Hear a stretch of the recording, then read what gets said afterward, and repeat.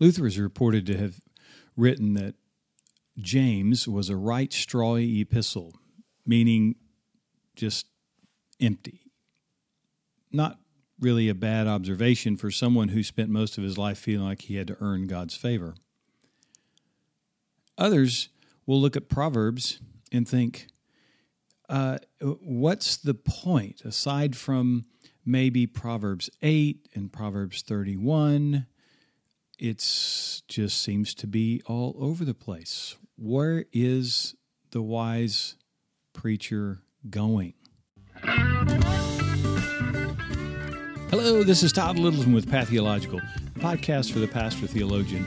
We're a podcast that explores the intersection of life, faith, and thinking theologically.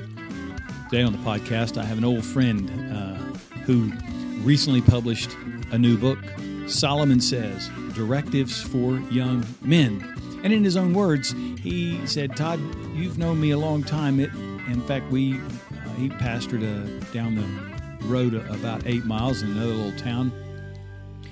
He said, I never would have imagined writing a book like this one.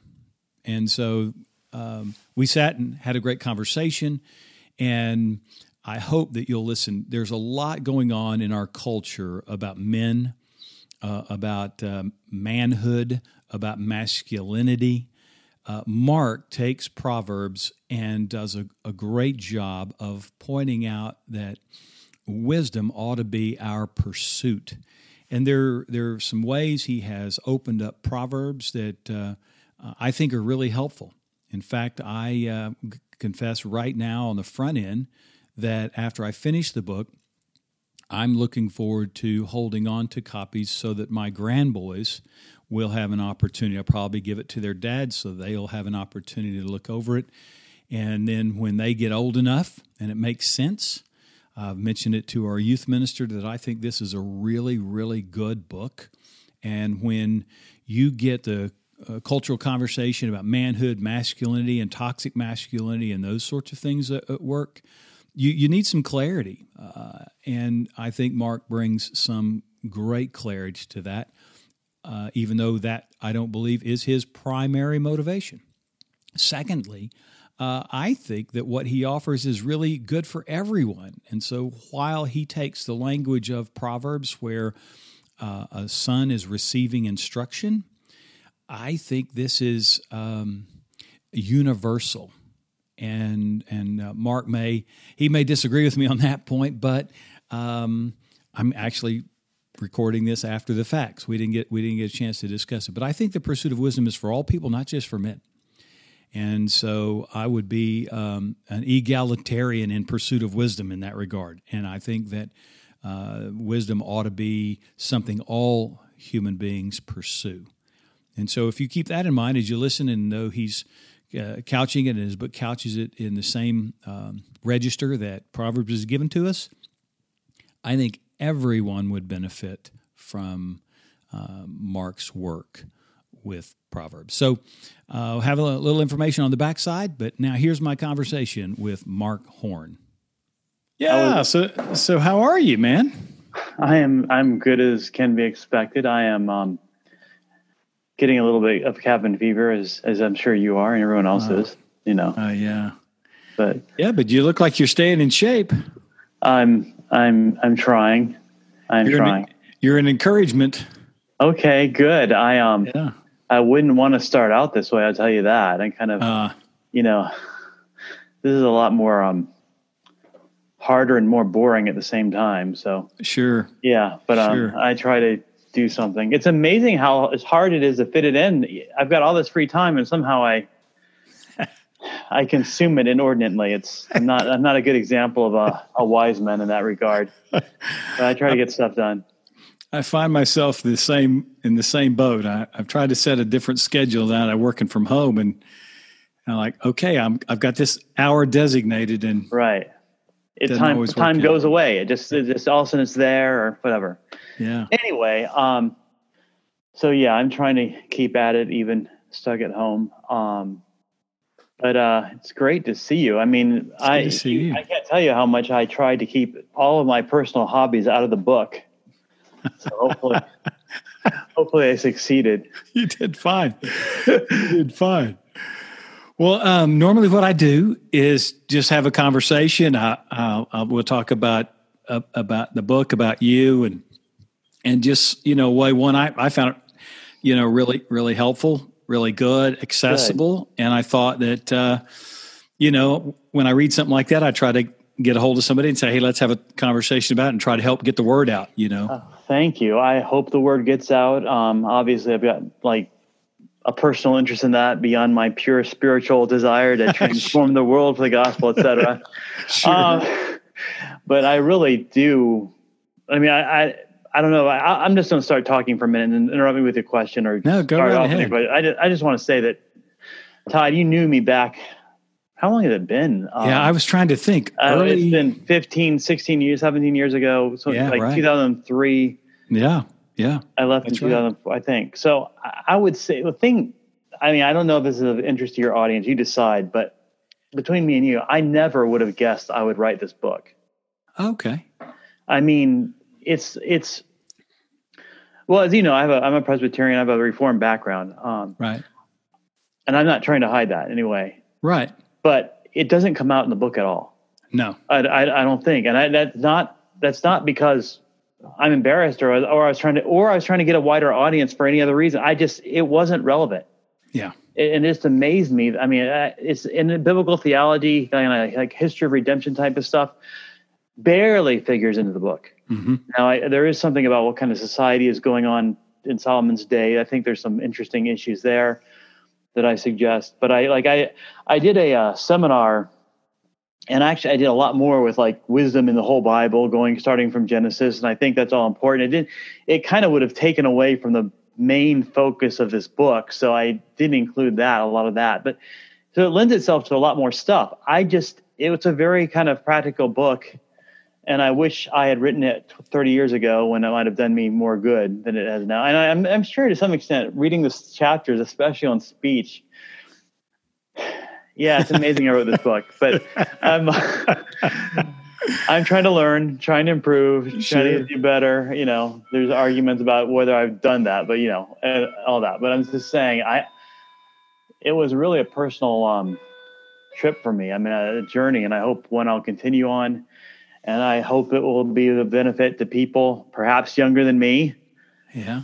And how to, in getting a vision for what wisdom would be, and then realizing that they can actually become that to some extent. And you need to try and see where it takes you. And that, that's just a Christian ongoing quest, so I just want to say it was just I was very surprised that I had this book in me. It obviously is short and it's really based on kind of a couple of main, like a thesis, mm-hmm. kind of direction. I'm not saying all there is to say about Proverbs by any means, right? Or all there is to say about sanctification by any means. So, there's that. That was actually, one of my first thoughts is what was so what was the motivation? What because I saw you. I don't always spend a lot of time on Facebook, but I saw a couple of posts where you. I think you're working on the book, but you had picked up and read Jordan Peterson, for instance. And I saw the crossover, and I thought, well, I wonder if this is in response to, if there's, what was the motivate? What was the was there? Yeah. I did not read that book and refused to read it until I finished my manuscript and was showing it to other people, because I did not want to I didn't want to be derailed in a couple of ways, either to agree with them or to feel like I had to differ with them. Right. It was this book actually goes back to 2011, and stuff has come up on my Facebook memories. So I used to say, I'm pretty sure that's the date. And it was basically started with me trying to memorize some portions of Proverbs. Okay. I knew enough about Proverbs to know that it was probably the most likely thing to be a catechism in the Bible. In other words, something that was meant to be taught to young kids to memorize, other than songs. I mean, songs would be memorized in other ways, but sure. So it was that, and the fact that it looks nothing like what we would think of as a catechism. I won't say anything revolutionary about that. So I'll just it would be fruitful meditation, I think. Anyway, but I tried to memorize starting in chapter 10. That's the second book of Solomon. It's where it starts over, the Proverbs of Solomon. I mean, it doesn't start over, but it starts a new book, has a new introduction. And it seems very aphoristic. I mean, I'll use that term for it, but I'm not sure we want to import ideas about disunity into the book because we think of it as aphoristic. But anyway, so I memorized 3 chapters of Proverbs. And I realized my problem with my goal was to memorize, a large section of it. But I found I started overwriting over old material. So it's not just a linear progression, that you build on what you've done before. It gets a little bit problematic, at least for someone of my IQ and at my age. So, but I did have the first 3 chapters memorized. I don't need more because you have to keep actually practicing at it like it's a routine, a dance routine, something. You have to a piece of music. You have to keep practicing it to be at least as good. So I haven't, but I had 3 chapters memorized. And in the process of that obviously made me think about it a lot. Mm-hmm. It also made me search for structure because, as you know, a lot of things in Proverbs sound like a lot of other things. So you can jump.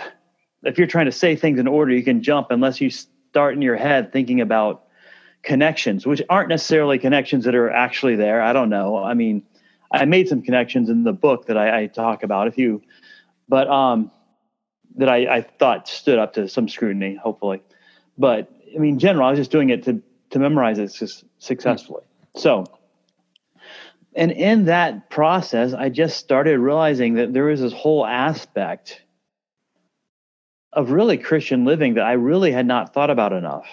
Hmm. And it actually, it's pretty mundane in one sense. I mean, the secular people talk about it when they talk about the power of habit. Mm-hmm. Mm-hmm. And you'd say, well, I want real inner heart transformation. Well, I tell you, you collect habits, you're changing your life and your personality. Right. Now, it might be easier or harder for a person to do that in different ways because there's a lot of other stuff going on. But it is definitely something you can start and be self-conscious about and pursue. And God tells you to do that. Mm-hmm. I mean, it just made me think about a lot of things. It made me think about the fact that, we all know that we have to ask forgiveness from God every day. I mean, it's in the Lord's Prayer, right? So mm-hmm. that, daily, we have to ask every day for forgiveness. So we know we're not going to be morally perfect. So what should that mean to us? Does that mean we're always asking forgiveness? Well, yeah, it does. But could it also not mean, therefore, we can always get better? I mean, maybe there's actually sins we should deal with that aren't even in our sights yet because we are blinded by other stuff going on. So, I mean, I'm not saying no one's reaching perfection in this life. But go ahead. I'm sorry. No, I was going to right there. But that reminded me, you actually pull that off very well in the book. That this particular issue that you address then draws in several things that might not have even been on your horizon. Oh yeah, that's what I thought that was fantastic. I thought that was a really, really, I got to think about this. I've got 3 grandsons. Now, none of them yet to the place where I could say, hey, read this. They're not, near old enough. But this would be something I would say, let's work through this. Let's talk about this.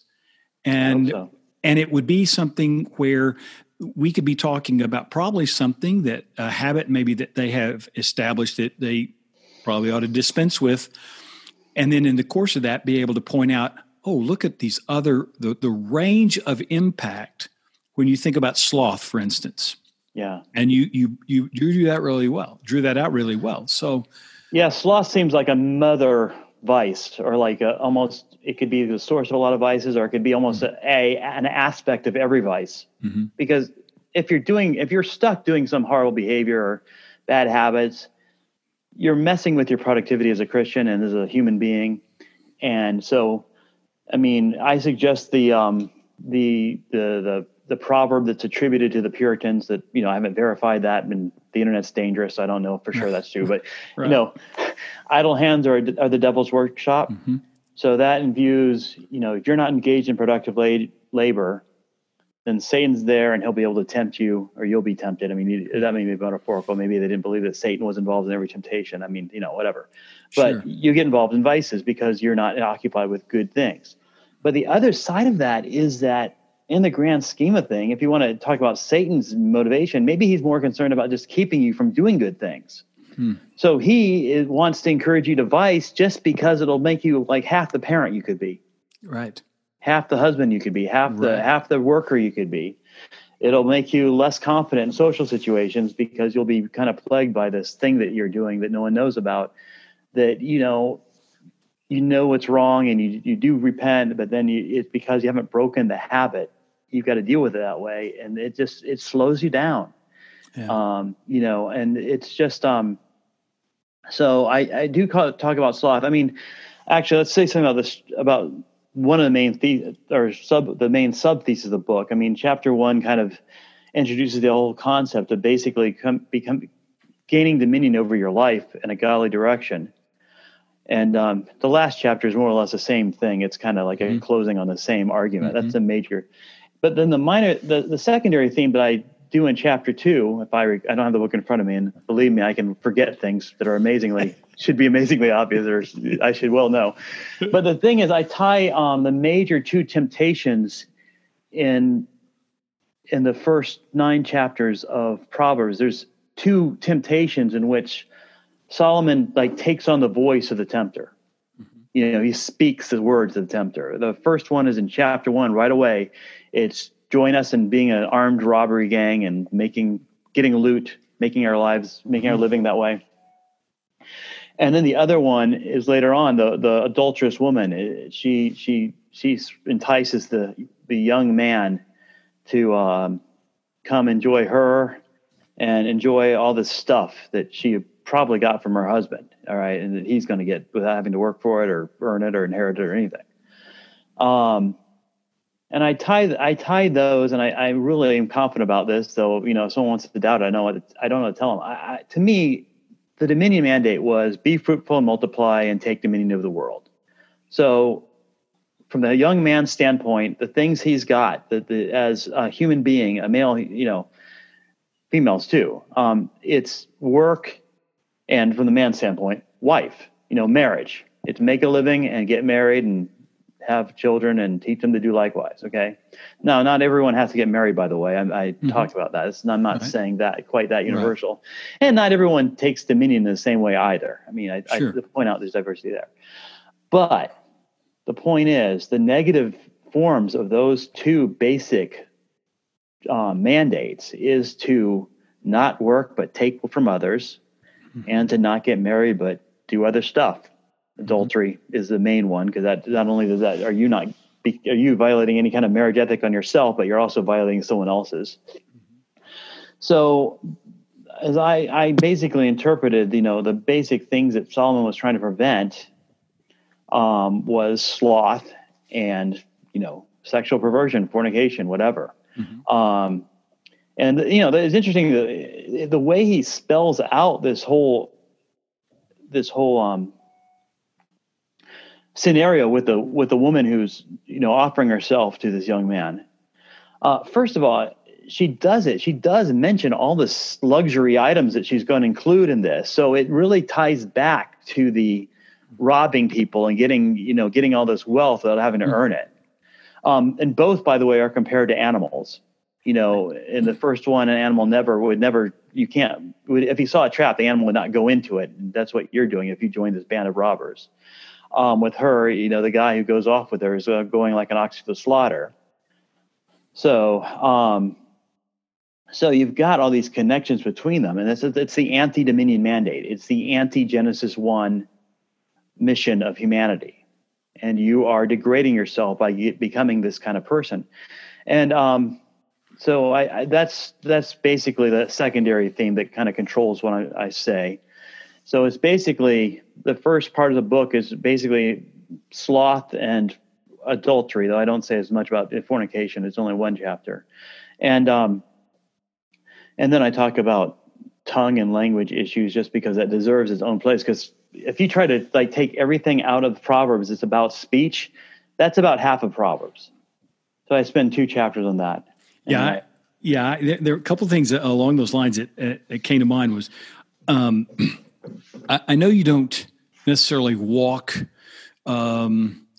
Israel's history when you call back to the Genesis 1 and the dominion mandate you give it. But if someone is familiar enough, you can then pull out scriptural illustrations of the very sorts of vices, the very sorts of things you draw out. So it almost is like, you said it could be read maybe as a catechism. It's almost like a way you could teach Old Testament history or human history. I think so. I think especially Genesis. I did make the case that there are a lot of links between Genesis and Proverbs. If you read Proverbs as a meditation on Genesis, you can go a long way with it. Yeah, I thought that was fascinating. I had never thought about that. Yeah, because you do. I mean, God talking to Cain sounds like a father talking to a son, begging him to realize where he's going and what's going on, and it really does. Yeah, and you've got wife. What's it? House and this is awful. I wrote down a bunch of texts of Proverbs just so I knew this would happen, but instead I want this one and I can't remember it. But anyway, house and wealth is from fathers, but a wife is from the Lord. And the story of Abraham getting a wife for Isaac seems very much like that. Mm-hmm. I mean, you've got this kind of, I've done a lot for you, but there's only so much more I can do. So God's got to give you the right wife. And if it doesn't happen this way, then you, my servant, are off the hook. So I think you've got a lot of that in there. I mean, anyway, so there's all of that. I mean, the other thing you probably remember, and I should just mention this because I know we've danced around it. It's one of the things I talk about in the book is how much Proverbs is different than what happened before. Like in terms of, for instance, the laws about adultery and sexual sin and marriage in the Pentateuch, or it's all Old Testament. We're going earlier Old Testament, right? They look really like they're mainly concerned with protecting young women from predatory males. Mm-hmm. And that obviously is a concern. Solomon would agree with that. But in Proverbs, the situation he describes is totally weirdly not that. It's a bizarre kind of, I don't even want to say. I mean, it's like something that happens in some public school settings. It's a scandal. It's just weird. But, I tried to, there's other things that are different. Solomon is often like he's warning about sleep. Yeah. And we all understand why. And I think it's actually kind of a metaphor for any kind of not paying attention, because sometimes they're not really asleep.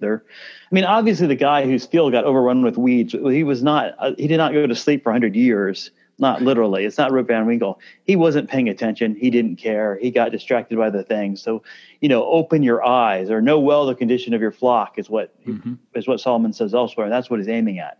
Mm-hmm. But the point is, I don't think we have anything like that before Solomon, where sleep is portrayed as the enemy. Now, it's a time when you're vulnerable. So Sisera falls asleep. He gets assassinated. So, Solomon is kind of alluding to that situation that you go to sleep and poverty comes on you like an armed robber. So the metaphor is there, but mostly sleep is good. And sleep is actually mentioned as a good thing in Proverbs a couple of times.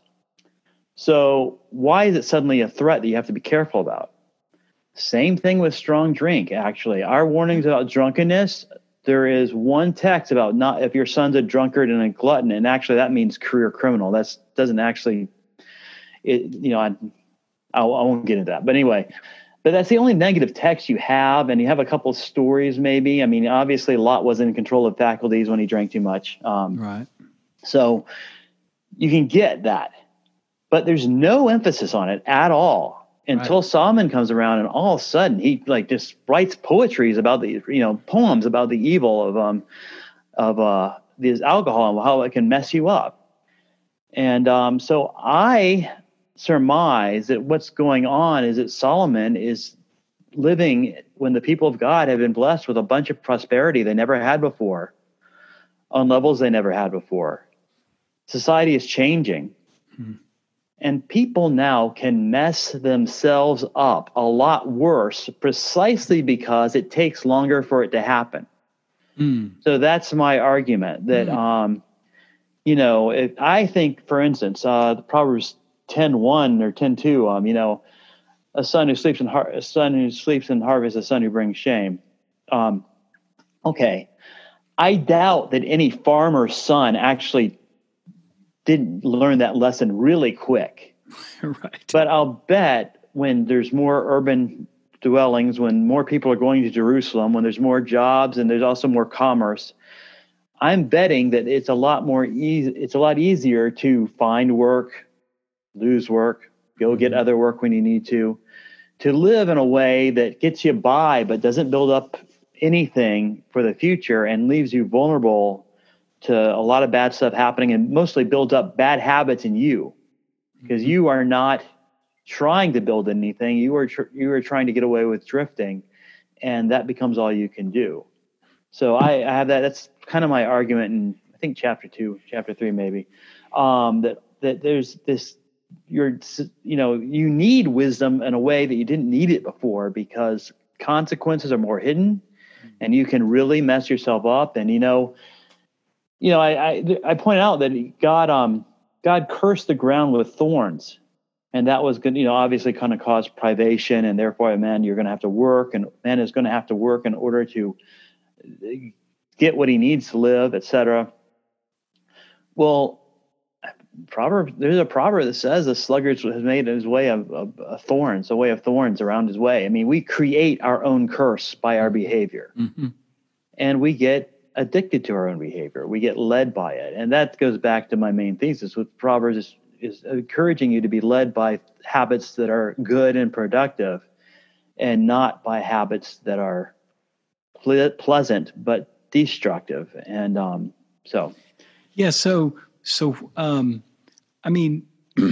try to memorize, this started as I'm going to memorize, Proverbs, and then you made these connections.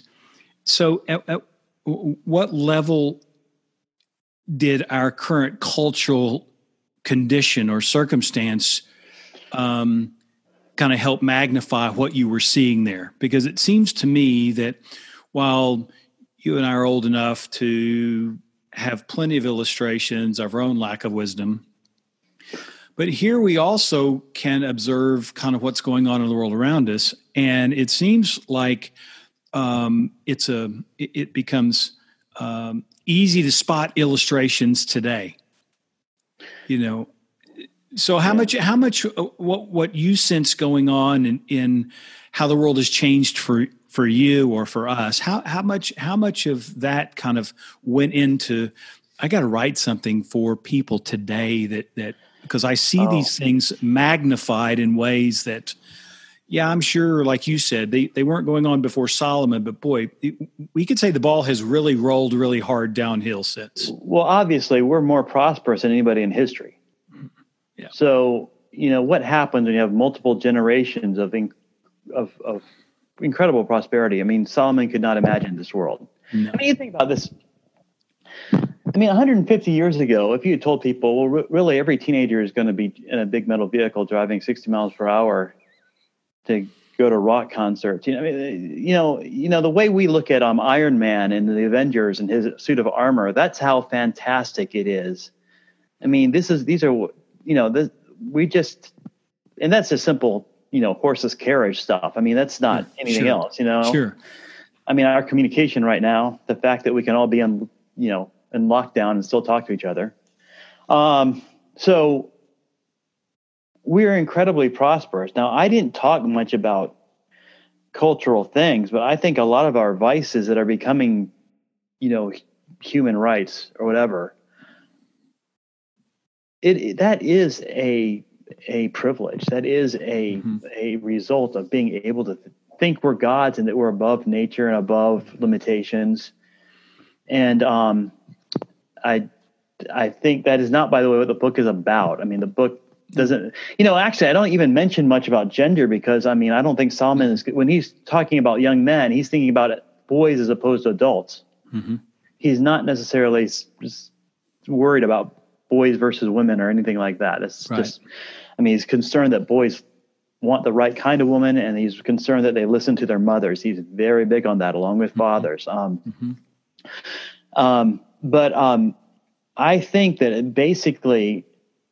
it seems, and also there's a sense in which the prophets do this with idolatry, that God prospers Israel and Israel uses their prosperity to make idols. In fact, Solomon himself eventually falls for this. I mean, Right. and something I don't deal with in the book, but we can talk about it if you want. I've got some ideas.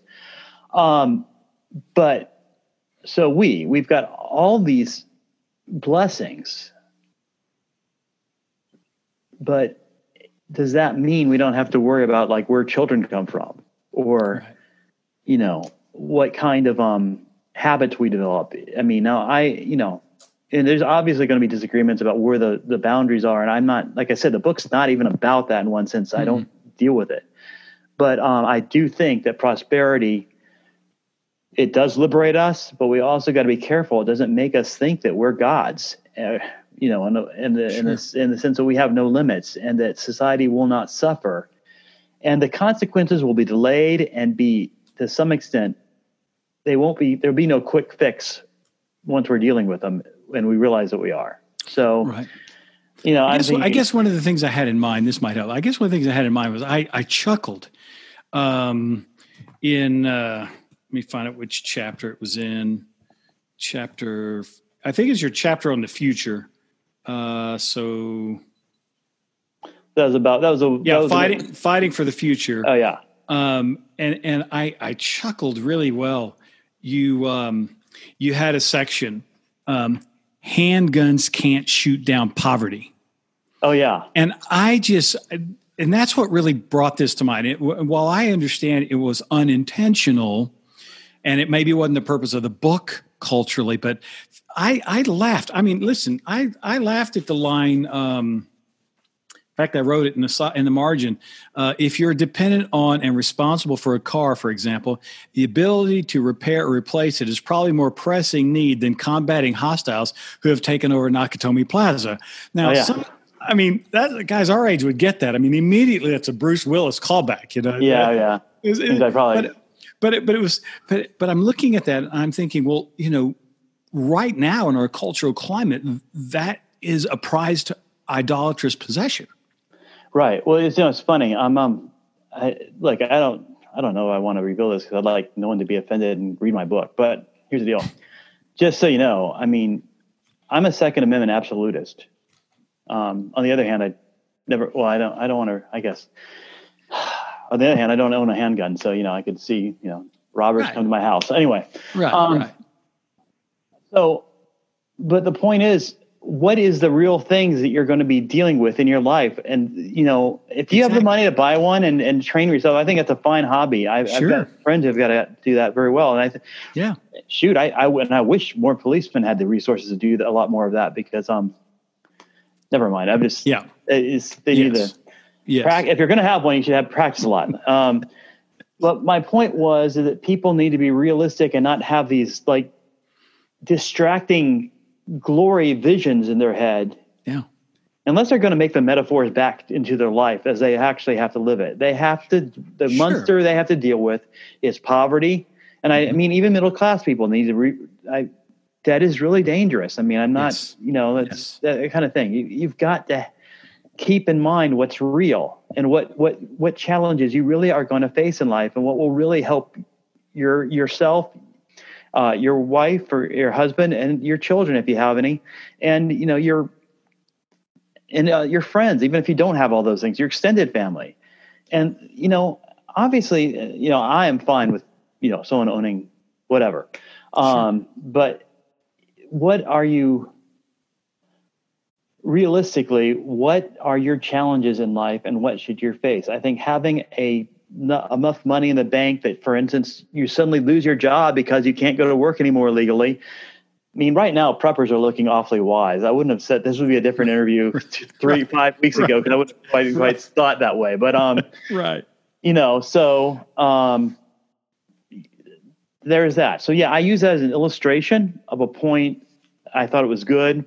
I did it with such confidence because I was actually on the, go ahead and own your own RPG kind of side of the legal question. But the point is, you got to make wise decisions, not decisions based on action movies. Right. I actually, can we talk about Bruce Willis for a minute? I mean, and I don't mean him personally, but his acting, the appeal of his acting career. I just saw, and I shouldn't even admit that I ever watched this movie, but we've already let Die Hard 1 out of the tent, so I might as well. I remember watching what is it? Oh, The Last Boy Scout, which is a much more raunchy, even raunchier, and a lot more problems than Die Hard. But it really got to me how Bruce Willis's job is to represent a guy who drinks too much, who smokes, who looks, I mean, granted, he stays slim, but other than that, he is he's an old guy. And he catches a guy the fist of a football player and squeezes him, makes him like go down to the floor because he's got such a hard grip. Now the football player is played by I can't remember his name, but anyway, I can't either. He's a very small guy actually, so I don't think. But my point is, it's like, no, if you want to be strong, you actually have to not live that way. You cannot, pour tobacco into your lungs and expect to be an action hero. It just can't happen, especially as Bruce Willis gets older. Now, I don't think his latest, Anyway, my point is, there's always this kind of ideal that there's a hard-drinking, vice-ridden person who's actually the hero who saves civilization. It's played over and over in our movies, and I kind of want to go on. What are people trying to feed when they feed on that kind of fantasy? I mean, sometimes it's a superhero, so it's a little bit more understandable, but it's kind of a toxic way of thinking. The Jessica Jones, and I like that. I gravitate. No, but do you think? I mean, it could possibly be, just to kind of call back to your major kind of emphasis in the book in terms of, be fruitful, multiply, fill your, subdue it, have dominion.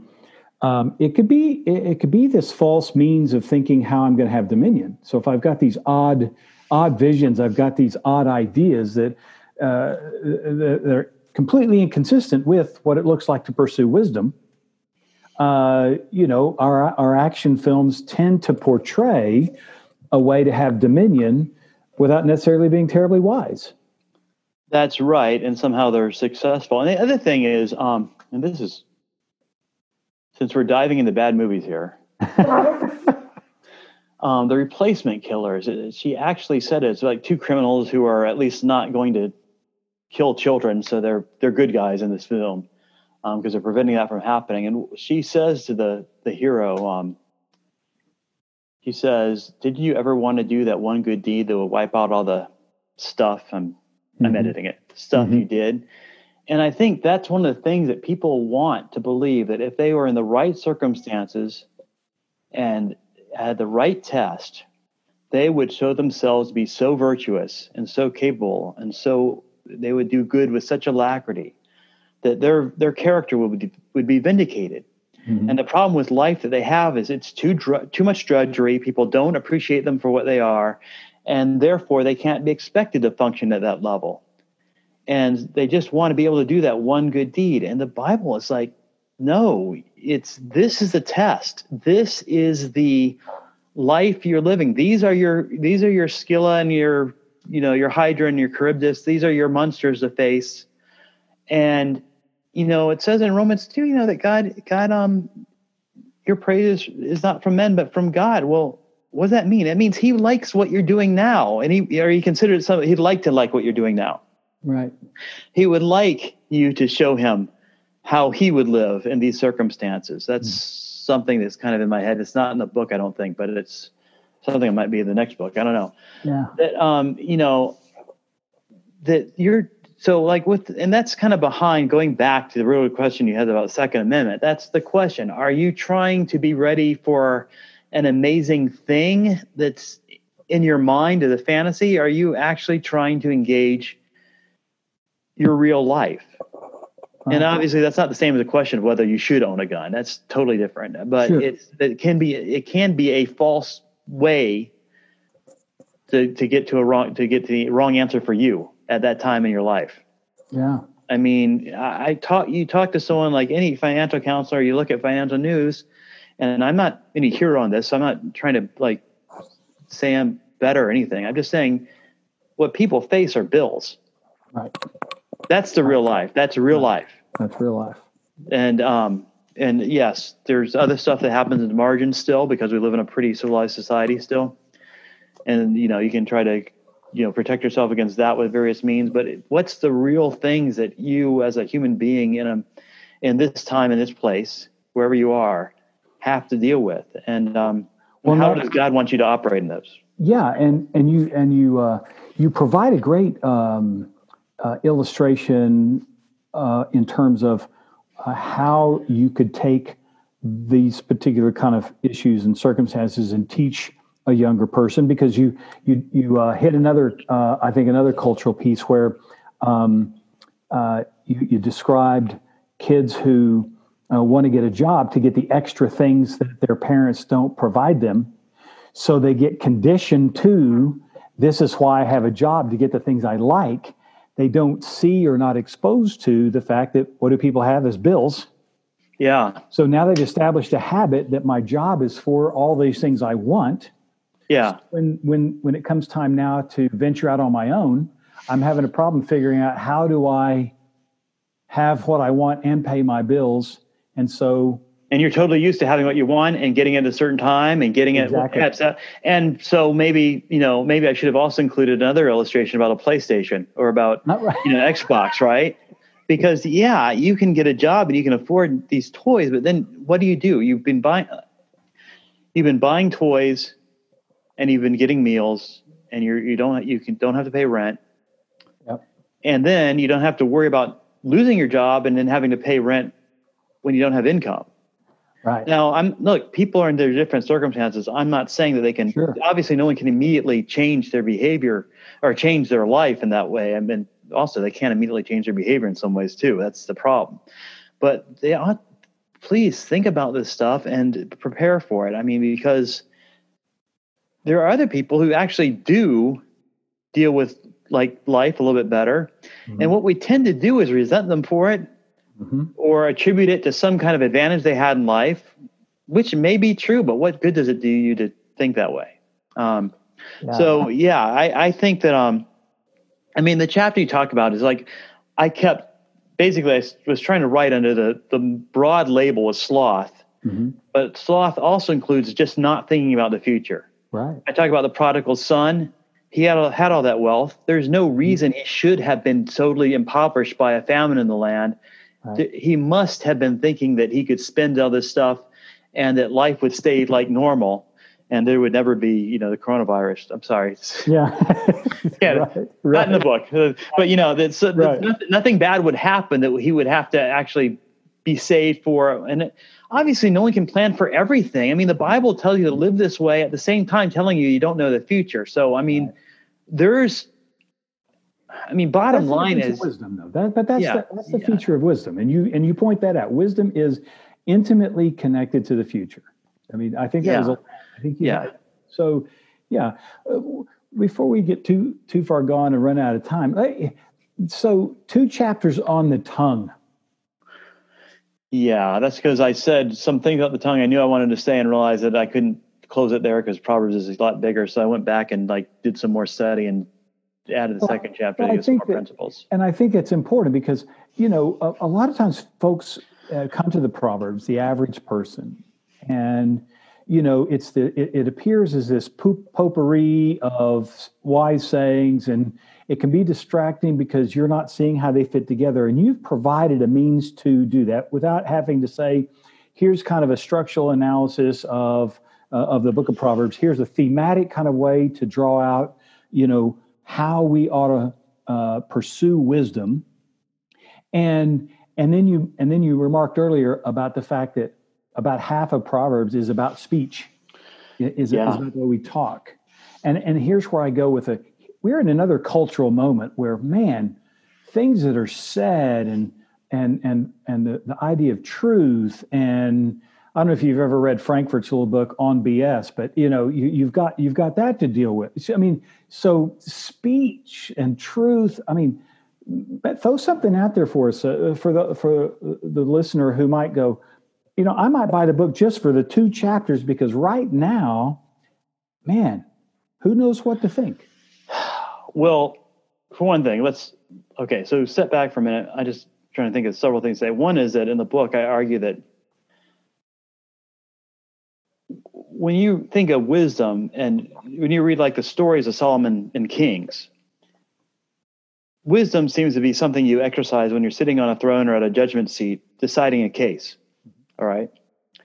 So Proverbs, you look at it, it's all about character and about how you talk. Well, it's all about getting the right habits and the right character, developing the right character. You could listen to a case with true impartiality and hear it and make a good decision. Maybe not the right decision, but the best decision you could. And that takes character. Mm-hmm. He who answers before he hears, it's his folly and shame. If you have that discipline in your mouth, you will have to form a different kind of brain. I mean, not literally brain, but a different kind of mindset. Right. You will have to be, you want to know how to think logically, discipline how you talk and react to people. Even though you don't know the future, take some responsibility in terms of thinking about what your tone is communicating. Because, now I think about this stuff because I've written a book about it. I remember on some job, I won't say where I work, but I have a couple of part-time jobs. And something was said to me that the person did not know they were talking to the person that they were complaining about. They were complaining about my underling. They called me on the phone and said that I had promised something and not done it. And I had said nothing of the kind. And I was so stupid to say, I did not say that. And it was like, as soon as that came out of my lips, I was like, oh, that's great, Mark. You just escalated this for no reason. You could have actually diffused it. Mm-hmm. Anyway, it got diffused eventually, but I just made a whole bunch of more interesting time for myself. And that's the thing. First of all, the overwhelming view of one is that Proverbs is really concerned about concealing stuff. And I don't mean by lying or deception. I mean, it actually says you shouldn't do that, but it says you shouldn't necessarily throw out all the information or everything you know willy-nilly to everyone, which obviously with our present level of technology is a huge deal. We really need that lesson. Mm-hmm. And obviously I especially need that lesson. Okay. And the second thing is that it seems to me that there's an overarching view that you have more words than are useful to let out of your mouth, inside your head or, whatever, that metaphor, like a space where their words are. And that wisdom is speaking less and discriminating what words you use rather than just speaking more. It says, a fool spouts off whatever he thinks, but a wise man listens to advice. I've butchered that text, but that's the gist of it. The last part about the wise man is a quote. I talk about this in the book. You would think about a wise man is known for what he says, but a lot of times as a Solomon, it's known for what he listens to, when he restrains his lips and listens, whereas a fool is only interested in spouting his own opinions. He won't listen to wisdom because he loves it too much. So, when we say something that we really think is true and deserves to be said, that's very pleasant.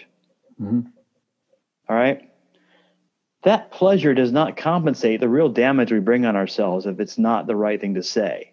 And by right thing to say, I mean, is there anything possibly constructive that could result? Now, here again, we have the problem of people living in a fantasy rather than reality, because, of course, we can all say, oh, I'm John the Baptist, or I'm Luther before Eck, or we can all imagine these incredible scenarios where we say, I'm speaking truth to power.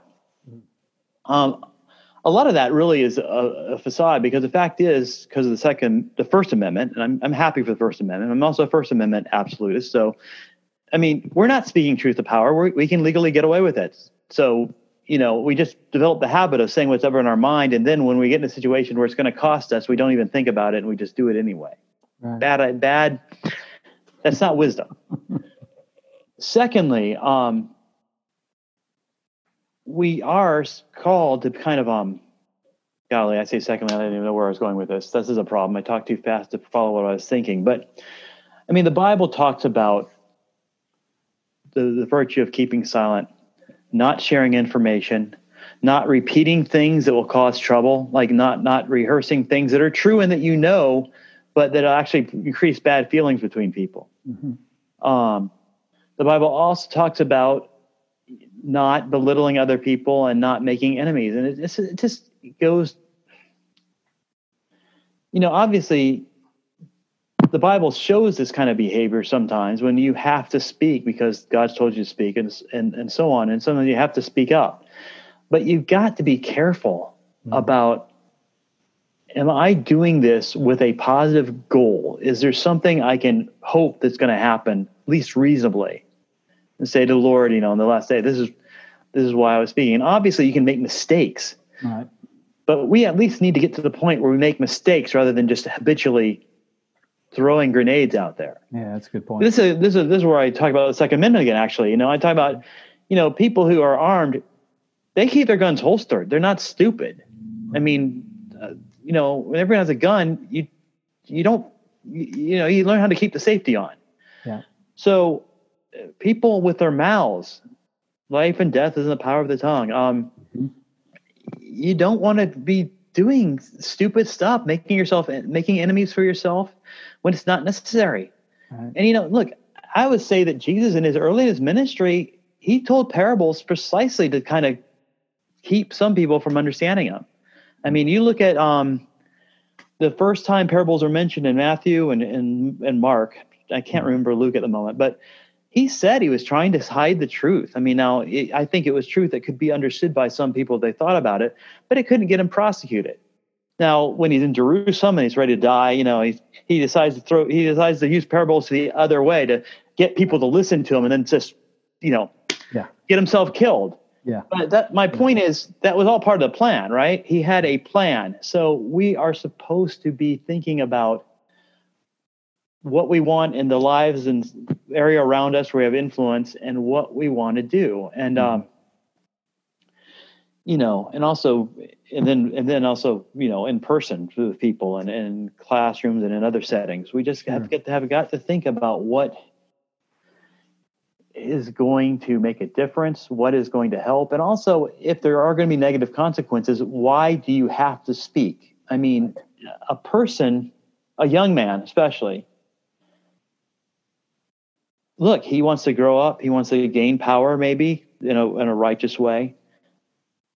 It's perfectly okay to keep quiet. Sure. About stuff that other people don't want to hear. You're not necessarily responsible for saying, for contradicting people and explaining to them why they're wrong. Right. They are for some reason they don't appreciate that usually. I don't know what it is because you do and I do all the time, right? So I just was trying to tell people that they need to, that Proverbs recommends, and the whole Bible recommends, being in the habit. So this doesn't mean you shouldn't ever rail. It just means you are in the habit of being slow to speak. Actually, this is, James 1. Yeah. Slow to speak, slow to anger, quick to hear. All right? Does that mean you never speak? No. Mm-mm. But it means there is your forebrain is involved before it comes out of your mouth. Yeah. Because, and I talk about this in our culture, comedies, sitcoms, the entire premise of most sitcoms is the loveliness of the quick comeback, the quick wit. And of course, we were raised on these sitcoms via Disney or whatever from toddlership. Yeah. And so that cannot fail to influence us and influence how we interact. And well, what is that? That's rehearsed, scripted interplay that's being used to sell an ideal of quick wit and spontaneous interaction, but it's not spontaneous. It's not at all. So it's like reality TV. Yeah, it's not really reality TV. You know, that's right. So, and besides, even if it is, then it's chosen nuggets that work out the way and actually most of the time, anyway. So that's I talk a lot about, and I talk some, and in a sense in Proverbs is almost as if it's not so much as a section on speech, there's a speech aspect to everything else Proverbs is talking about, being productive, being moral, all those things. So you haven't. And I think in Ephesians, when Paul says to the thief should no longer steal, but work with his hands to have something to give to the need, that's in the middle of a section on speech. So it's like he has you have this, and then when he goes into this immoral speech, then also he goes into immoral behavior. So it's like it's just all combined. So I think, for instance, how you deal with authority, how you speak is a large part of that. How you deal with your servants, how you speak is a large part of that. How you deal with the equals and all of that stuff. So, yeah, I think I found it equally compelling to the way you looked back to Genesis, but also how your mind begins to race when you see, or as with what you've done in the book, help us to see some of these important themes and their connections and their relationships. And then you hit the New Testament, and you just pointed out James, you pointed out Paul, you alluded to references about how Jesus, knew what to say, when to say it, and what his purpose and intent was.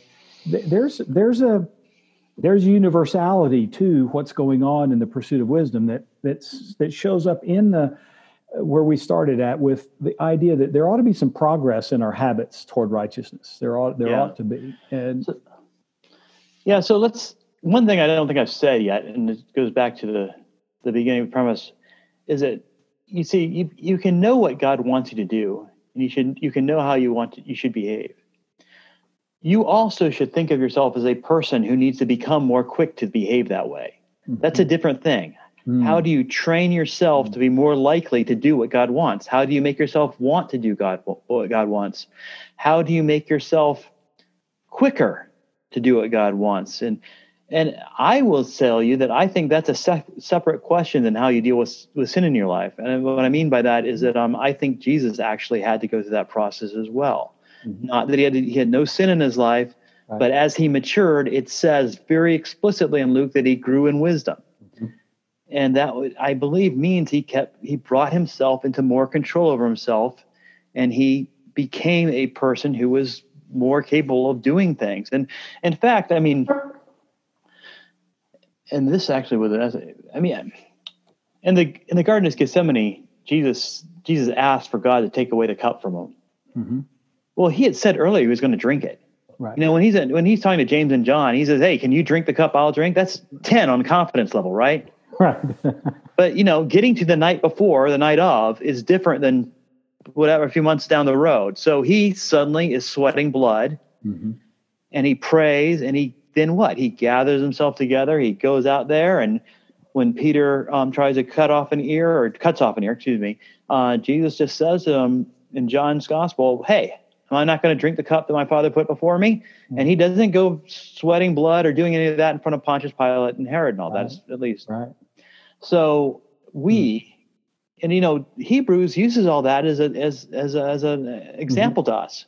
It very much does. So we learn obedience to the things we suffer, just like Jesus did. That's what Hebrews says. And I think that means, like I say, I think that's different. It's not even. It's obviously related to how we deal with sin in our lives. Sure. For us. But what I'm saying is it would be something as creatures that we would have to do as human beings. Adam and Eve, the dominion mandate was also mandated to basically transform themselves to be better dominion makers, dominion takers, Yeah. They would have to change in various ways. And I talk about that a little bit in the book. Yeah. So, good. I'm sorry. I guess this is, how long do you want to go? I didn't even ask you. About 3. I usually try to respect time, and so if an hour is about what I give, but I'm good. What I was gonna you had a subheading that kind of goes along with what you're describing, and I couldn't find it real quick. I think it was, if I remember correctly, it was you are what you do. Yeah. Is that sound? I think so. I've got my books in the other room. I should have brought one in here. That was stupid, but yeah. Well, the reason it came to mind is I've read a little bit of Dallas Willard before he passed, but that was a really prominent theme when it came to the very subject you're hitting upon, was that we are what we do, so that when we are trying to determine what sort of person we will be, we can't say, I really am this way, when our doing isn't consistent with that. So it came to mind. Now he has some other ideas, but they're not in conflict. They're just a different way of talking about it than what you're laying out. But this is the sort of thing that we have to think about. And so it goes back to the future. What kind of person do I want to be? Yeah. And so I got to do the things that results. Yeah. That's what I argue. I mean, going back to the first temptation to become a robber, to live by robbery, live by plunder. Mm-hmm. I argue that the warning, and the part of Solomon's warning is that these people who make their living this way don't actually become people who are after gold and silver and stuff. No, they're not like a person who, I'm going to go out to work today and go to my robber's nest and, I'll be back with some money, honey, so we can buy some food. No, they actually get to enjoy what they do, right? Which means murder. They become psychopathic killers. That's his argument. Is I argue that's a distinct phase in the argument, or one of his arguments against this lifestyle. And that is, we become what we do. We become, and that's, by the way, that's also the salvation, or the hope we have, and on a very behavioral level, is that if we break our bad habits or resist addictions, okay, that's horrible. We think about it. Well, I have to live the rest of my life longing for this thing that I'm now I've resolved not to have anymore. And I would argue that no. If you change your behavior, you'll eventually start changing your desires. But you got, if you do it right, and prayer, and there's fellowship, and there's all sorts of things involved in that. But you become what you do, and so you need to start doing better things and making them easier. I mean, the other argument I've made, and I'm making the book a little bit, and I made it several times recently, is that superheroes or athletes, they don't do hard things. They just are able to do a lot more than the rest of us. So, I mean, superheroes are fictional, but sure. Yeah, I know that. But but my point is to do a hard thing and to do it successfully with some predictable, like, to doing a hard thing always means you will fail at some point, because that's what hard means. What you want to do is to make all of these things easier for you, so you do them regularly and with success. Yeah. Keep your temper. Don't yell at your kids. All of that, and you do it by working on it, by practice. I mean, now there's no gym. You can't. I talk about other religions have things where guys spend the night with virgins to prove their self-control. That's not a Christian method, obviously. But I use the example of David, and I think a few others, to talk about how you basically view the life you have now and the trials you have, and you work on them as hard as you can. And as they get easier, you will get more chances to do other stuff, and you will make progress. David, I mean, he was just relegated to guarding sheep, fought a few animals, and suddenly, what do you know? He's in front of Goliath. So, anyway, so that's the kind of thing. I mean, the basic idea in the first chapter is that we gain the dominion mandate is to your own hands and feet, your own arms and legs, your tongue. You need to get dominion over them. And that goes back to James and how he talks about getting dominion over your tongue is harder than taming an animal. Well, that's dominion, right? Take dominion over the animals. So, yeah. I really enjoy talking to you, and I hope. Yeah. I mean, I hope. Trust me, the book is still worth buying if you're on the very much. Very much worth buying. So, what you got? You got another project you're thinking about? You mentioned maybe a next book. You got something on your mind? I've got something on my mind, and I think it's. I was asked to do a commentary on Ephesians because at one time I was working on that. I did not have a life where I feel like I could write a commentary per se, but I was thinking about doing a handbook on the Christian life that would kind of be a good sequel to this, but also we use Proverbs as kind of a manual of the Christian life. I'm working on it. I'm seeing how it will work. I've got some some notes I'm working on, and we'll see how it goes.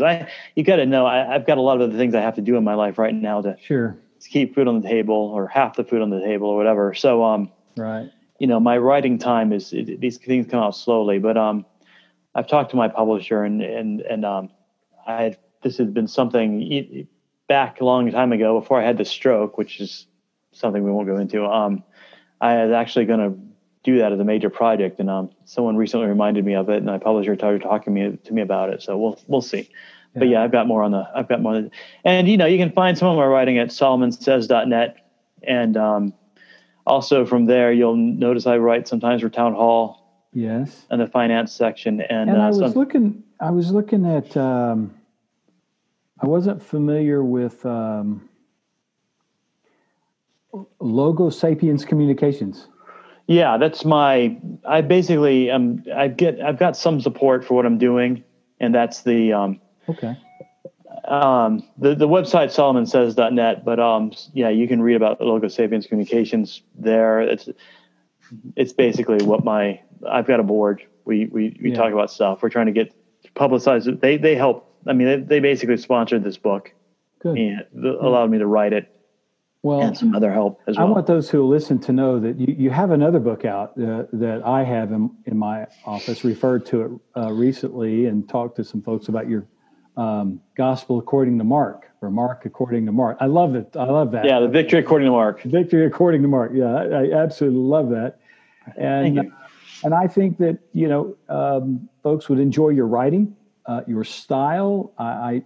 It's accessible. It's helpful. It's you're somebody who can take someone who can be as verbose as N.T. Wright, and you can kind of put it in a manner that someone can kind of distill. I mean, I still remember our reading group, reading through Jesus and the Victory of God. So, I mean, those were some times to see how I remember ideas, you were. Well, I'm nodding in agreement with all the nice things you're saying about me, Todd, and I do appreciate it. I loved writing my commentary on Mark. That's more like what I expected to write. That is more. I don't know if you've read both. I realize you probably know what I'm talking about when I say I would never expected to write this book, because I think it's a very different kind of writing. It is different kind of thing than the other one. Yeah. Well, I do hope. I hope. And yes, I feel like I never got the appreciation I should have. The book never got the attention it should have back in 2003, whenever it came out. I don't remember. 2002. Anyway, but what I'm going to say is that I do hope. I mean, I think people need to consider the stuff in Proverbs. We've even talked about how it seems to be more for apologetics, and it was written to other nations, read this stuff and appreciated it. Whether or not they got converted, I'm not sure.